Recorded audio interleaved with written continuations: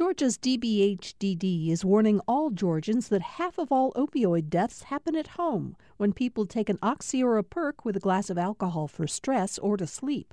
Learn more about protecting families from opioid overdoses at opioidresponse.info.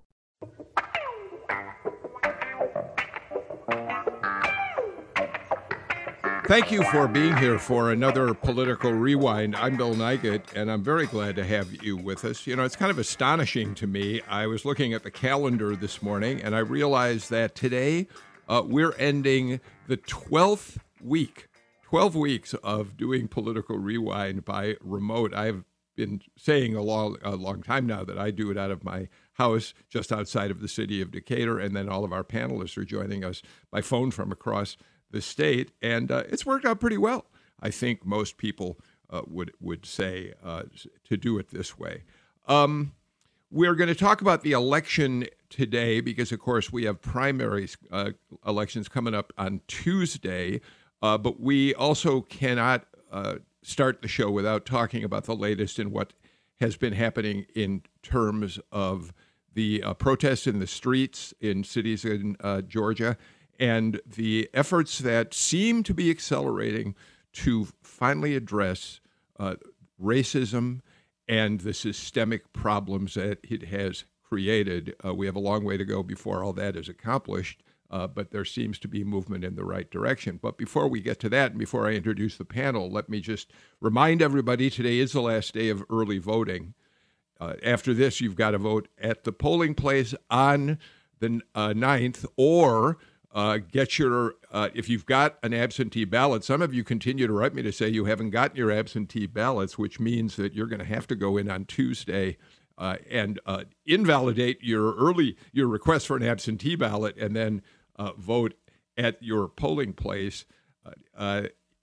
Many of you who did early vote this week have also been writing me to say that you thought the procedure was pretty smooth. You felt fairly safe. You felt like there was virus protection in your polling places, but some of you said you waited for as long as 90 minutes or more. So maybe if you can early vote today, it'll be easier than what could happen on Tuesday. All right, let's get right to our show today. We've got a terrific panel to talk about what's happening right now across the state and across the country, as well as look at the election upcoming. Of course, it's Friday. I'm joined by my colleague, Jim Galloway, the lead political writer for the Atlanta Journal-Constitution. Jim, we see your column on Wednesdays and Sundays, and you oversee the Political Insider blog at AJC.com. How are you holding up, Jim? Oh, I'm doing fine. Just getting ready for the next Tuesday and the next Monday following that. Tuesday's the primary. On the next Monday, the legislature comes back to town. Yeah, they start coming in, June 15th, and we're going to talk a little bit in a moment about one of the big measures that's expected to be part of their agenda. Dr. Andra Gillespie is with us. She, of course, is a political science professor at Emory University, and her colleague, Dr. Alan Abramowitz, is with us as well.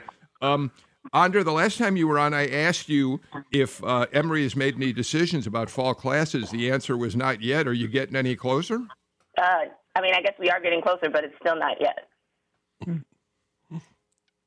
You don't know at this point. Alan, you've gotten no word either on what kind of classes you're going to be teaching in the fall, remotely or on campus.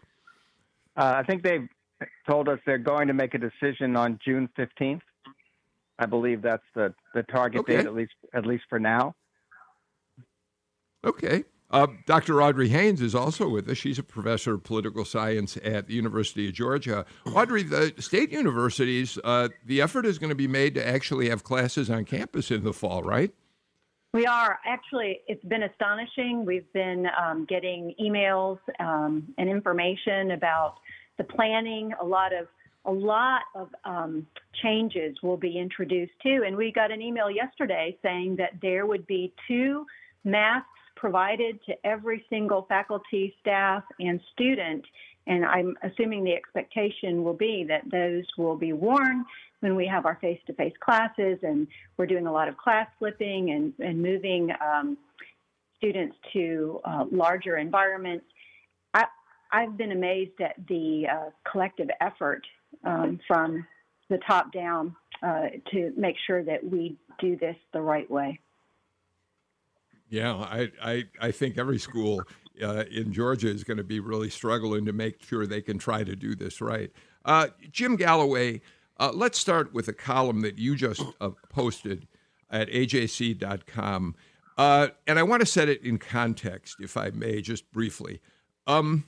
Yesterday in Glynn County, at the Ahmaud Arbery, the first hearing for the 3 defendants accused in his shooting, we learned from a GBI agent that Travis McMichael, after shooting Arbery 3 times, yelled at him, spewed at him a profanity, a racist profanity that is just horrifying. And I thought about what it must. I wondered, were these the last words that Ahmaud Arbery heard before he died? And the thought of that is haunting and horrible. That said, at the same time, Jim, the state legislature is trying to figure out, the Senate is, whether or not we're finally going to get a hate crimes bill in Georgia. The House passed it in the 2019 session, sent it to the Senate. The Senate hasn't even taken it up for a first hearing. And you're reporting this morning that its future this session may be in doubt. Right. I was. If you look at some of the previous statements, say by Lieutenant Governor Jeff Duncan, I talked Thursday to State Senator Brian Strickland of McDonough. They were trying to assure me that everyone that they favor a hate crimes bill. They think a hate crimes bill is needed, but they question whether it can be done in the 11 days left to the legislature. Chuck Efstration, he's the Republican in the House who's the author of the bill, says that the search for perfection is nothing but a stalling tactic, that they're out to kill the bill. And what you've seen is, David Ralston, out of the box after that the leaked video of the Arbery slang hit, he called for passage of the bill. Metro Chamber of Commerce, the Georgia Chamber of Commerce have done the same thing. You had the president of the CEO of Coca-Cola North America send a letter to the principals at the state capitol calling for this. That's unusual. You do not calling for the passage of 426. You don't see that very often. So there's a great deal of pressure on the Senate. And I've got to say, by the end of the day, by the time I was nearly finished with the column, I talked with Jeff Duncan's chief of staff, John Porter, who kind of added the element that was missing from Jeff Duncan's previous statements, and he says there will be a hate crimes bill passed before the legislature leaves in June. Now Duncan presides over the Senate. He doesn't have absolute control over it, so we'll see what happens. So, Bill, when I think about this bill and I think about what the people are out in the streets for, I think there are some people who think that this is all about being outraged at one man's death, and it's never been about that. It has been about addressing larger systemic issues, and the systemic issues have local manifestations. So there is the larger issue that every community has to deal with respect to police brutality and over-policing in African-American communities. But then there are other structural issues. And so because these 2 deaths happened and were being discussed at the same time, the Georgia manifestation of this is to deal with something that, most other states have dealt with already, which is to pass hate crimes. And so I think if legislators don't pass this bill, I think some people think that now that, George Floyd is being funeralized, now that all of the officers involved in that case have been arrested, that the protests are going to die down. They're not going to die down in this state. And Jim said as much in his column, right? People are actually going to push for concrete things, and they're going to be diffused and community specific. And for this state, passing a hate crimes bill now is going to be what's going to animate people. And so you either pass it now or you pass it later and expect that there are going to be people who are going to continue to protest and push until this happens. Alan, before the show went on the air, we were all talking a little bit about this measure, and you Right. pointed out something that we've all watched unfold for quite a few years around hate crimes bill, and that is that it is stalled in the past because the legislators who have introduced the language of the bill have wanted to include protections for LGBT individuals, and there's never been any appetite for that in the legislature controlled by Republicans. Right. I think that may very well be the big sticking point for many of the Republicans in the state Senate. The inclusion of LGBT people, in this particular legislation, which is the case, I think, in most of the hate crime bills around the nation. But that is something that is a problem for some conservative evangelicals. And, that's a group that is very influential with Republicans. Audrey?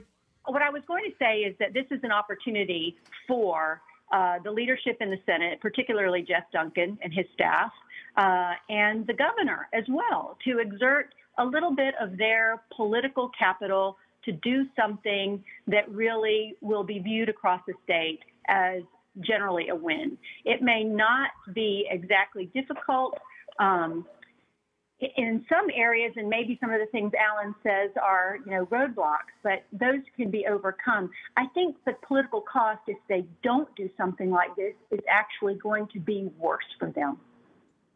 Actually, Audrey, you're right, because I've talked to House Republicans who think that if they do not pass this hate crimes bill, they stand in danger of losing control of the House. There's a 16-seat gap there, and you've got a lot of suburban seats at risk. Same thing in the Senate.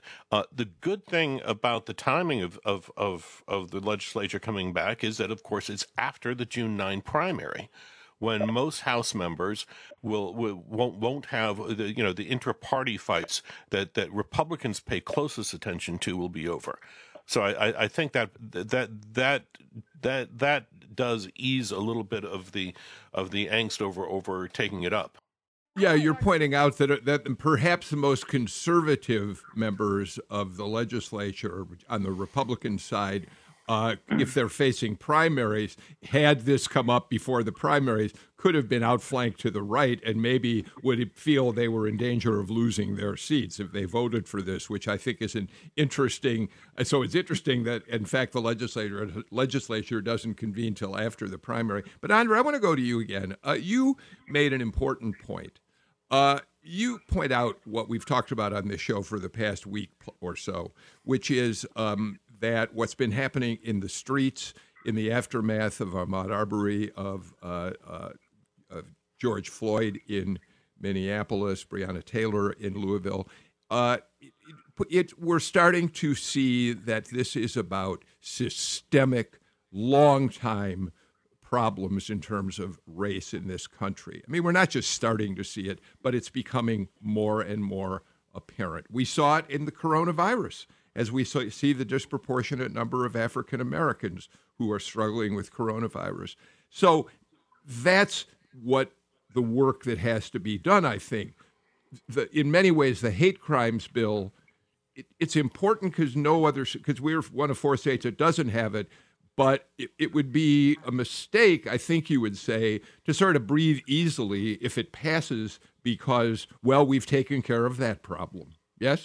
Well, I just think it's low-hanging fruit, and it's the most obvious thing to address in this particular state. But there's still the larger discussion to be had about policing. And so you're still going to see that issue come up in cities and counties around the state over the course of the next couple of years. And also, sad to say, so while I am optimistic by the things that I have seen happen in the last week, I also see places where there's still huge gaps.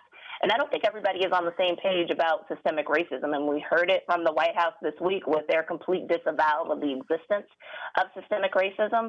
I see undertones of that in the discussion about lynching, in the Senate this week. So I think that there's still some people who recognize, who can all agree that what happened to Ahmaud Arbery and what happened to George Floyd and Breonna Taylor was horrible and that it shouldn't happen, but they don't see it from the perspective of the protesters who have seen most of their adolescent lives somebody die, somebody die, somebody die, somebody die, and most of the people who did it not actually be punished for it. And they're saying, look, this is actually a pattern that needs to be addressed, and it's the pattern, it's not the individual case. So I still think there's a lot of work to be done there. Okay. So I was just going to weigh in on what I've been seeing in the public opinion polling on this. And there have been a number of national polls that have been released in the last week or so, measuring public reactions to the protests and as well to the broader issue of police brutality. And what's striking in those polls is that there's been a significant shift in public opinion compared with what we've seen in the past, where there is growing recognition that this is a systemic problem, that African Americans are treated differently, are much more likely to be victimized, and even among white Americans. So that is a big change, and I think that that's part of the context in which these discussions are taking place, and I suspect that that's true in Georgia. I haven't seen polling in Georgia specifically, but I'm pretty sure that would be the case in Georgia as well. So that is another factor, I think, that is going to influence the decisions that are going to be made when the legislators come back. So let's. Andrea mentioned the anti-lynching legislation in the Congress right now. It's really interesting to look at the history of anti-lynching legislation. It was first introduced in the U.S. House in 1918. A Republican representative from Missouri, Leonidas Dyer, sponsored an anti-lynching bill that would have made lynching a federal crime. Almost 100 years late, for 100 years, that bill languished. And finally, a couple years back, both the House and the Senate passed different versions of bills that would, in fact, make lynching once and for all a federal crime. But those bills had different language. They needed to be reconciled. And yesterday, the Senate had an opportunity to approve the final language of the bill, and it turned into an incredibly emotional session on the floor as Senator Rand Paul, Republican from Kentucky, blocked passage, saying that he thinks that the bill would be applied to crimes lesser than just lynching, and therefore needs to be improved. Senator Kamala Harris and Cory Booker, who were sponsors of the legislation, had emotional exchanges with him. Let's just listen to a little bit of Kamala Harris and Rand Paul. We must remember the murders of Emmett Till, Raymond Gunn, Sam Hose, and the thousands of others whose lives were destroyed by the barbarity of the lynch mob. But this bill will not do that. This bill would expand the meaning of lynching to include any bodily injury, including a cut, an abrasion, or a bruise. To suggest that anything short of pulverizing someone so much that the casket would otherwise be closed except for the heroism and courage of Emmett Till's mother, to suggest that lynching would only be a lynching if someone's heart was pulled out and produced and displayed to someone else is ridiculous. On this day, a day that should be a day of national mourning. So, Jim, of course, Kamala Harris is referring to Emmett Till. The bill in the House was called the Emmett Till anti-lynching bill.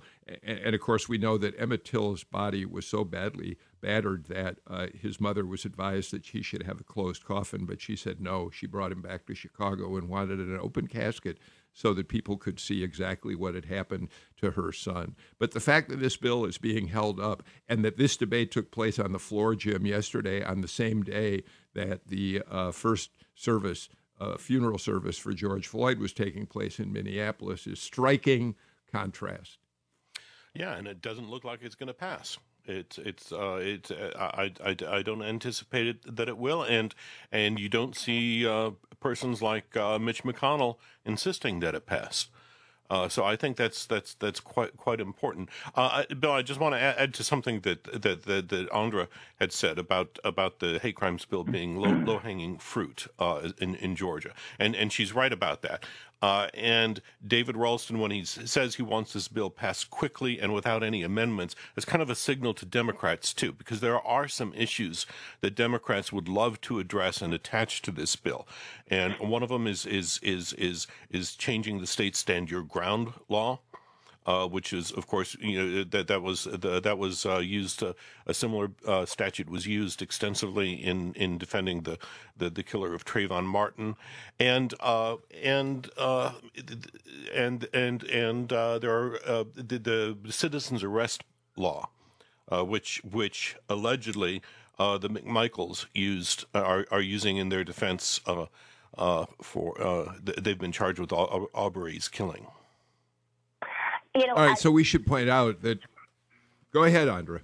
Yeah, no, I mean, I completely agree with this, and I will note, sort of appending to what Alan earlier said, that in the wake of Ferguson, we also saw this increase in the number of people who are cognizant of the ways that blacks are mistreated by the police. And yes, that is actually evidence of systemic racism. But what I'm talking about is actually a little bit deeper.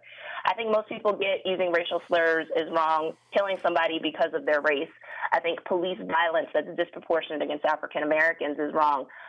If you detected, if I brought up sort of, environmental disparities, if I brought up certain types of, other types of manifestations of inequality, I'm not quite sure that people recognize this. I have survey data that's a little bit dated at this point that I'd love to get back out in the field again that would suggest that it's actually much harder to discern the more subtle forms of racism, and we do actually see differences. And then that's the kind of stuff that ends up being weaponized in debates like this, where people are actually splitting hairs over stupid stuff, as Kamala Harris might say, as opposed to actually getting to the heart of the problem. So, Andra, let me follow up on that, if I might. And I know we're continuing to go down a road. We want to get over to elections at some point. But let me ask you this question. As I said a few minutes ago, the spread of the coronavirus, which has shown us the racial disparities in terms of who's getting COVID and who isn't, has highlighted that African Americans are getting at a much faster and bigger rate. And we know that some of that has to do with inequitable health care. It has to do with the jobs that African Americans fill that have put them out in the streets at a time when they can't shelter in place. It has to do with any number of socioeconomic conditions. Is it more likely that if we focus on how the virus has impacted the African American community rather than, say, police violence, that people may start opening their eyes? We actually don't know the answer to that question, and it's funny that you asked that. Now, I mean, I think that that's a testable question. For the last couple of weeks, this is kind of grant writing season for a lot of academics. So I and a number of colleagues in different places have spent the last couple of weeks writing rapid grants so that we could get the money to actually test these questions. So we won't know for a little bit till we get money whether or not that's true. I think it's an open question, and we're all very curious to find the answer to that question. Just to Audrey, you want to jump in? Yes, to follow up on sort of what we were talking about with those bills, too. The one thing that we should say that is perhaps indicative of some sea change is that both of the bills written in the House and the Senate regarding the anti-lynching laws were bipartisan. And Mitch McConnell still has an opportunity, if he so chooses, to take procedural steps to sort of force a vote, which would sort of, end the activity that Rand Paul has generated. And he has the right to raise those questions if he so chooses in the Senate. It's drawing attention to him, perhaps, that he might not actually want. But I think we'll see. And that is a positive thing, that there is some reaction, even though it's been such a long time coming. And I also think because Republicans have taken on criminal justice reform and tried to co-opt that as something of their own. In fact, Doug Collins was talking about this the other day in reference to something that Kelly Loeffler had put out, where he was saying you can't call Trump a racist, or because he's the one who is promoting criminal justice reform. So I think there's a lot of struggle in the Republican Party trying to grapple with what's going on and come out somewhere on the other side where they look like they're in better shape for November. And I think it's very difficult for them, especially with the leadership at the top.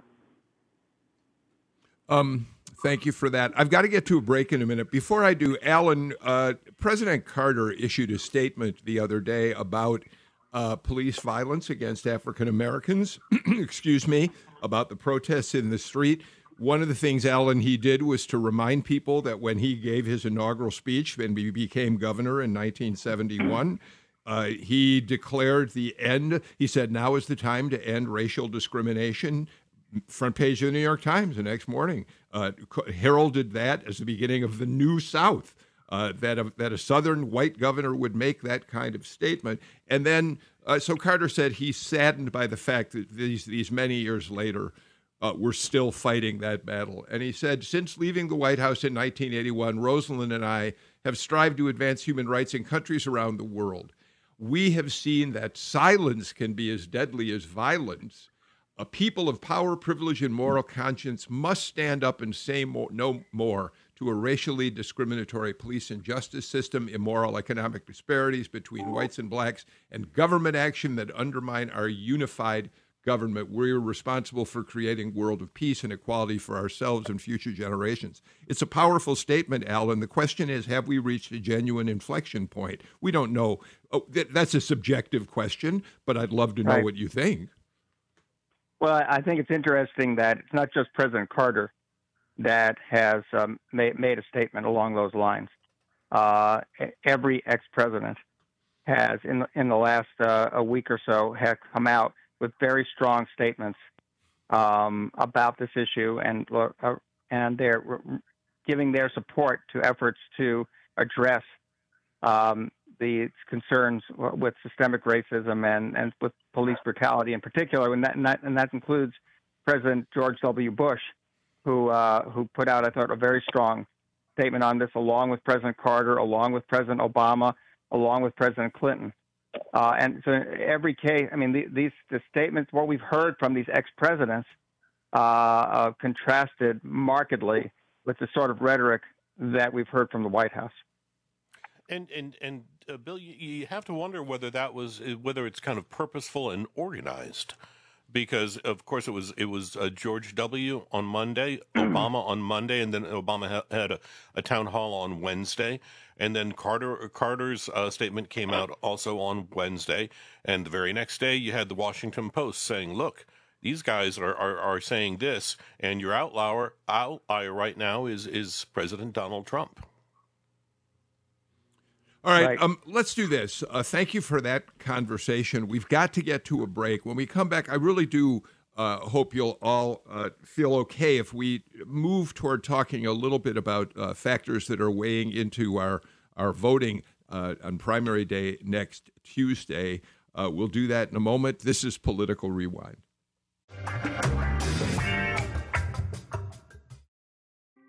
Thanks for listening to Political Rewind. If you like this show, you'll also like Georgia Today.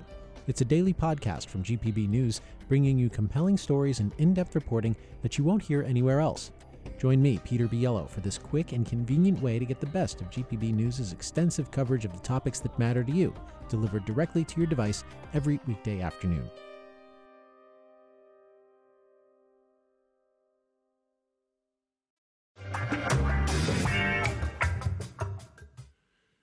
Welcome back to Political Rewind. Dr. Audrey Haynes, Dr. Alan Abramowitz, Dr. Andra Gillespie are with us today, and so is Jim Galloway. Jim and I, we're just sort of ordinary people. You're not a doctor, are you, Galloway?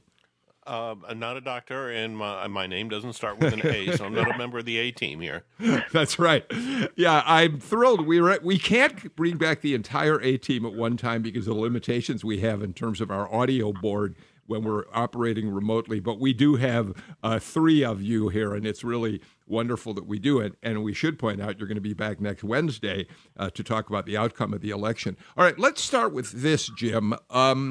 We are looking at early voting numbers, and apparently at this point, we have had over 1.1 million people cast ballots in early voting.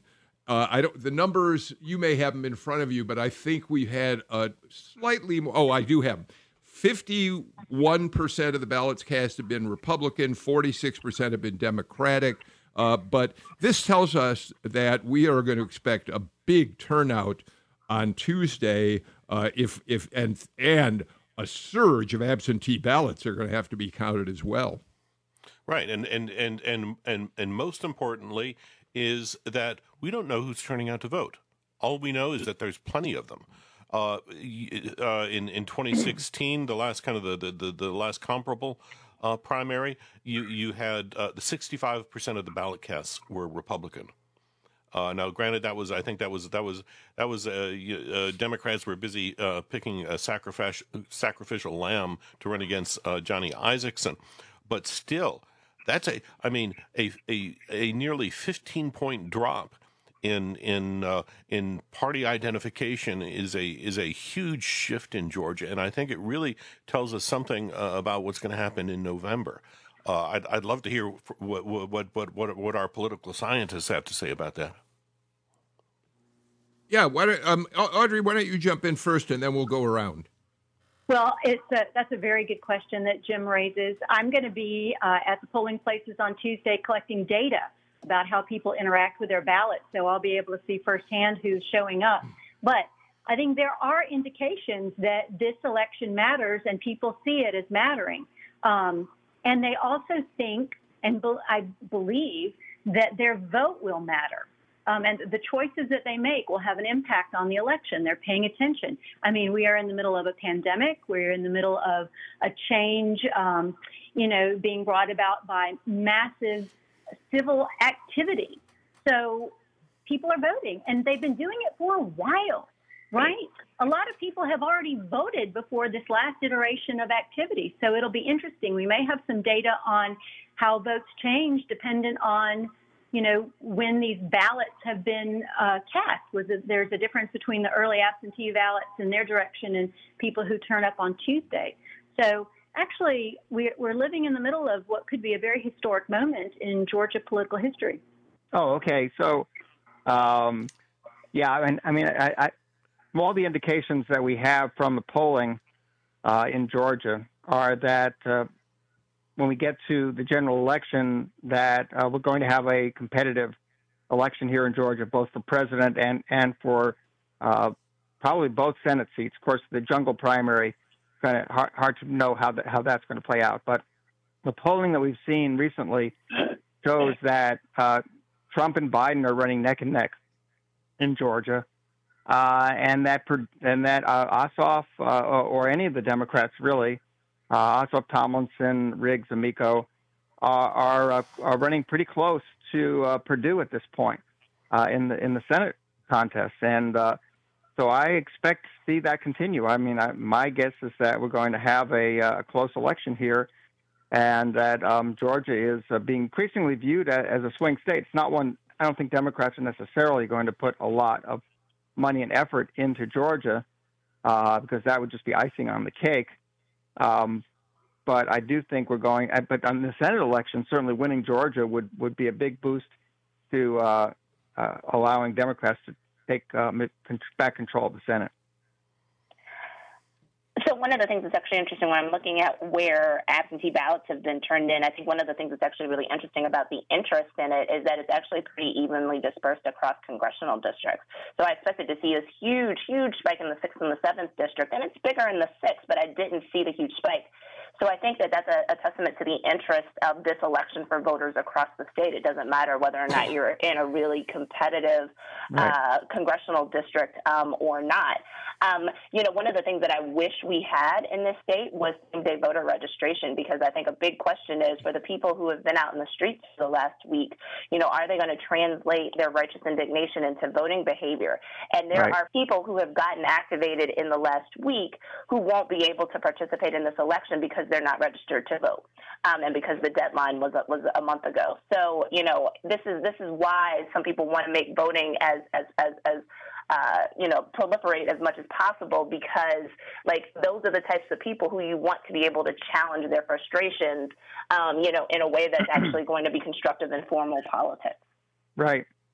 And in fact, Stacey Abrams actually had an op-ed, and I think it was in the New York Times, about this very issue and about translating the discontent with the status quo into voting. And when to a lot of people, voting might not seem like a very effective way of addressing, at least directly, these kinds of concerns with police brutality and systemic racism. But the point she was making is that it is a very necessary step on the way to addressing those problems by making sure that we have leaders who are going to feel accountable to the people on these issues. So it's too late now, as you said, for people to register to vote for the primary, but it's certainly there's still a long time to go before the general election, and I expect that we'll be seeing come the fall, I think we'll be seeing another election in which voting by mail is going to be the predominant method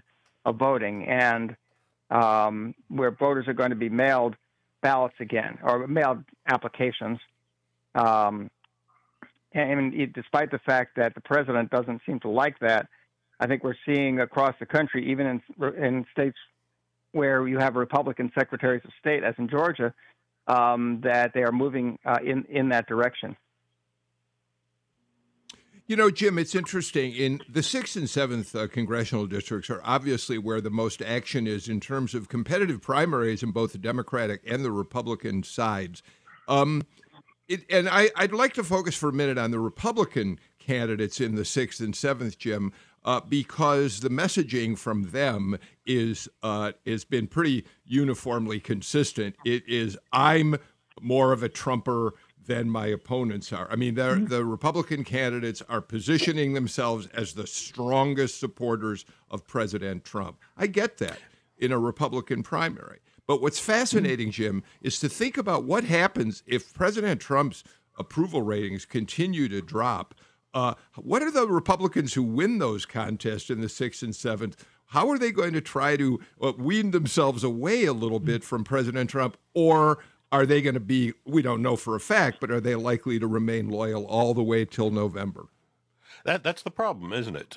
Because to get out of a primary, you have to be a Trump absolutist. And then once you get out of that primary, the general election dynamics take over, and the climate is going to be a lot harsher. And by the way, it's not just you have hot Republican races in the 6th, the 7th, the 14th, and the 9th, which are all open. Absolutely. And those are big contests. But the only, I think probably the only race in that we're going to see that we might see some finality to is the 6th district, because Karen Handel has been anointed as kind of the choice of the House Republican establishment. She's gotten quite a bit of help from them. I would also point to you, Bill. This isn't just about politics. Tuesday is going to cap just this tremendous logistical effort. I mean, in January, it was all about, putting a $100 million new voting machine system in 159 counties. Well, in March, we just had to throw that over. And now it's about can counties process and count these million plus absentee ballots they're getting. And we forget, the vote count started last Monday, June 1st. And it will only conclude maybe several days after June 9th. Yeah, I wonder, Audrey, when we could be waiting days on some of the closest races for the absentee ballots to be counted. And I'm assuming that even when we get counts in, if there are contests, there are certainly likely to be where few hundred votes, 500 votes, whatever, separate the two candidates at the top or create a runoff or not a runoff in some situations, that we can expect, given the mechanics of this election, to see challenges to results across the board. We could. And, democracy is messy. It takes a lot of effort and a lot of work. And what a lot of people in the state may not realize is that the Secretary of State's office is relatively small, that when you look at the Board of Election staff, those are relatively small, and they often operate on Election Day with a host of volunteers. In fact, getting all those mailings out, those were contracted out. There was like some controversy with the sleeves. It's a really tough coordination effort.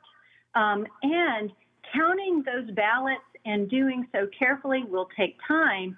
And we would like to hope that our elected representatives and those engaged in politics will allow that process to take place without introducing controversy that will delegitimize the activities themselves. I mean, I know that the Secretary of State's office is very focused on making sure that it is done right. In fact, the work that we're doing to look at the interaction of people with their ballot is something that they are supporting because they want to make sure that people are checking their ballot and that they do have trust in the system. So it'll be interesting to see what happens. Right. So following up on that, I think that it's interesting to see the contrast between what our own Secretary of State here, who is a Republican elected official, has been doing. And actually, this has been happening in a number of states across the country, with trying to move very rapidly, actually, toward an election that is going to be based very heavily on mail-in voting, and the comments that the president has been making, attacking mail-in voting, attacking absentee voting, inaccurately claiming that states were mailing ballots to everyone when they were not, and essentially trying to raise questions in advance about the legitimacy of the election. It's really quite startling to see the President of the United States seeming to undermine the legitimacy of the election itself, and some pushback against that by election officials, including Republican election officials. Including Republican officials right here in Georgia. Brad Raffensperger has made it clear that he thinks it's important that we have this absentee process, especially during the pandemic. Andra, I want to ask you about a WSB TV poll that looked at the Democratic Senate race number 1, where we will have a winner declared if there could be a runoff, but the fact is that's the seat that David Perdue now occupies. So you will vote on Tuesday if you haven't voted already, if you're taking a Democratic ballot for that race. And I point that out because some people have contacted me and asked why they haven't seen names like Raphael Warnock, Kelly Loeffler on the ballots that they got in the mail. It's because those won't be decided until November. Okay, all that said, WSB, Andra, says that Jon Ossoff, in their polling, which was done by Landmark Communications, has Jon Ossoff at, I think, at like 43%. Sarah Riggs Amico and Teresa Tomlinson are in the teens. 28% say they are undecided. And I wonder, Andra, what it suggests to me is that, well, I don't know what it suggests to me. Does it suggest that race has been frozen with 28% still undecided? Is that partly because nobody's focusing on electoral politics right now? It's an interesting situation, Andra. So that 28% is disproportionately young. And so if you look at the numbers kind of broken down by age, Ossoff is generally the leader across all of the demographic categories that were publicized, and it's a more even race amongst the youngest set of voters, and so that group is the one that's most undecided. So Ossoff probably thinks that because he's a near peer, that actually probably bodes well for him. I really wanted to see regional numbers and to see the regional breakdown. What I read into that is two things. One, I read a lot of name recognition into that, and so Jon Ossoff got a lot of notoriety from running for the 6th District in 2017. And I also think, in particular, his endorsement by John Lewis was actually probably really helpful, particularly amongst African-American voters. So we'll just have to wait and see what happens on Monday. Yeah. Tuesday, sorry. No, Tuesday. I think a couple things here. Number one, yeah, Bill. I think people have been distracted by the pandemic. I think Ossoff has had the most money, and so he's been on TV while you've been locked in your house. 1 year ago, when this race actually started, I would have said that Teresa Tomlinson probably held the edge. And one thing you do have to you do have to acknowledge is that she's run this very smart kind of under the radar campaign, reaching out to elected officials outside of Atlanta, outside of Metro Atlanta, and I'm very interested to see how that actually pays off. Yeah, and she certainly has accumulated a list of endorsements that Andre's right to point out that John Lewis is a big one for Ossoff, but Teresa Tomlinson has accumulated an enormous number of endorsements from high-profile white and African-American Democrats here in Georgia and across the country. So it'll be interesting, as you say, to see how that plays out. It does look like, and we got to get to a break, but I'll give you 1 second on this, Audrey, that Ossoff, at least on the landmark poll, is well under 50%, and so we could see a runoff coming out of Tuesday. Yes, and Landmark does some good polling. They're fairly strongly. They've done a good job in predicting some of these races' outcomes. But I would say the one thing that is potentially negative is that maybe there's a lot of uncertainty. Ossoff may be leading in this poll, and Andre's absolutely right that a lot of it is name recognition. That's always a big thing. But the latest attack on Tomlinson, it could potentially have some negativity for Ossoff among women voters, but it also signals that perhaps he is still worried about her as a challenger. So I noticed that during the debate, she got a lot of attention and a lot of questions from the people participating in the debate, including Ossoff. So she's not out of it, and we may see a runoff. So there you go. All right, I've got to get to a break. Right now, we'll come back with more on Political Rewind.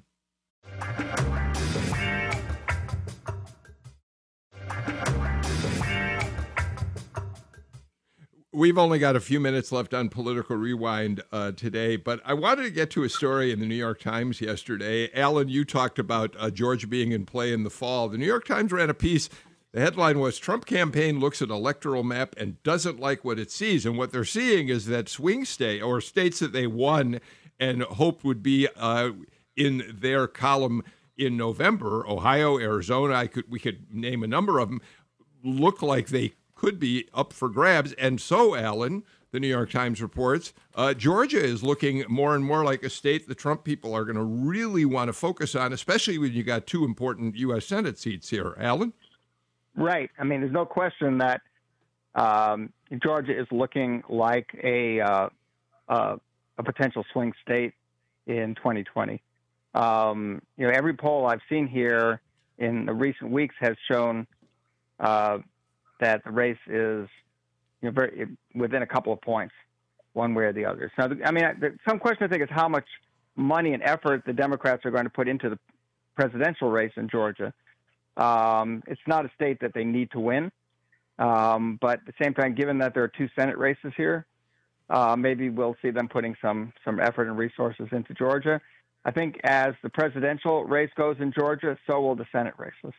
I think it's very unlikely that you're going to see a split outcome between those two. And these Senate elections are becoming increasingly nationalized, and I think that you're going to see that there's going to be very little difference in the results.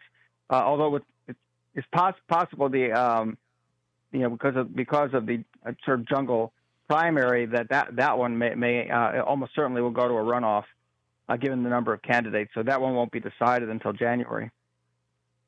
So it was funny when we were preparing for this, I was thinking about what Alan would say, and I'm not calling this a wave election, but if Trump is in trouble, and if he's in that much trouble, then it wouldn't be unusual if Georgia was riding the wave along with other states as well. And so that was what I took from that article. Yeah, Bill. I can see the logic of injecting more cash here to save those 2 Senate seats and preserve Republican control of the Senate.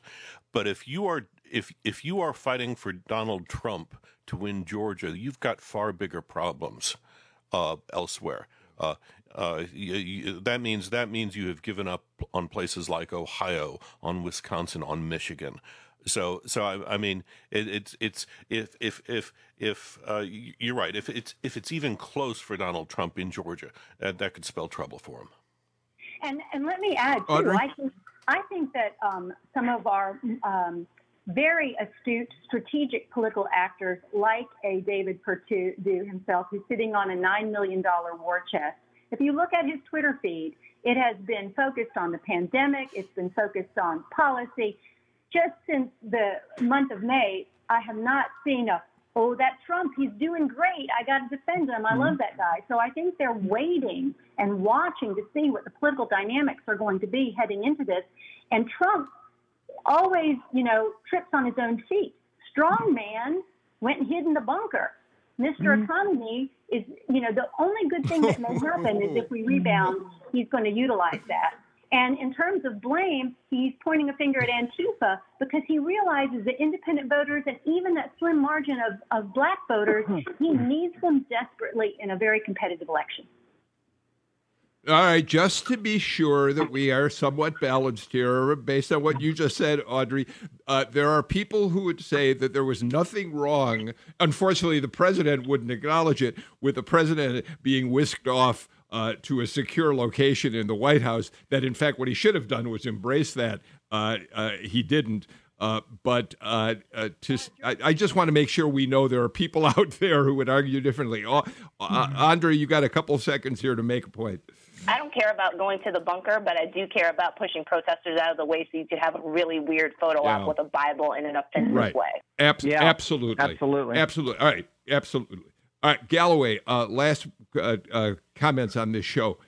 Brian Kemp continues to say he wants the Republican convention somewhere in Georgia. It's probably not going to be Atlanta if they're even looking at Georgia, because Keisha Lance Bottoms would put up obstacles to that. But it's interesting that they're fighting to see. William Pate at the Atlanta Convention and Visitors Bureau said, if the president wants it here, we'll bring it here. We're not going to get the convention here, are we, Jim? It looks like the contractual obligations between the RNC and Charlotte are going to hold in large part. You might have an acceptance speech from Donald Trump at a location, and I suppose Keisha Lance Bottoms could throw up some roadblocks.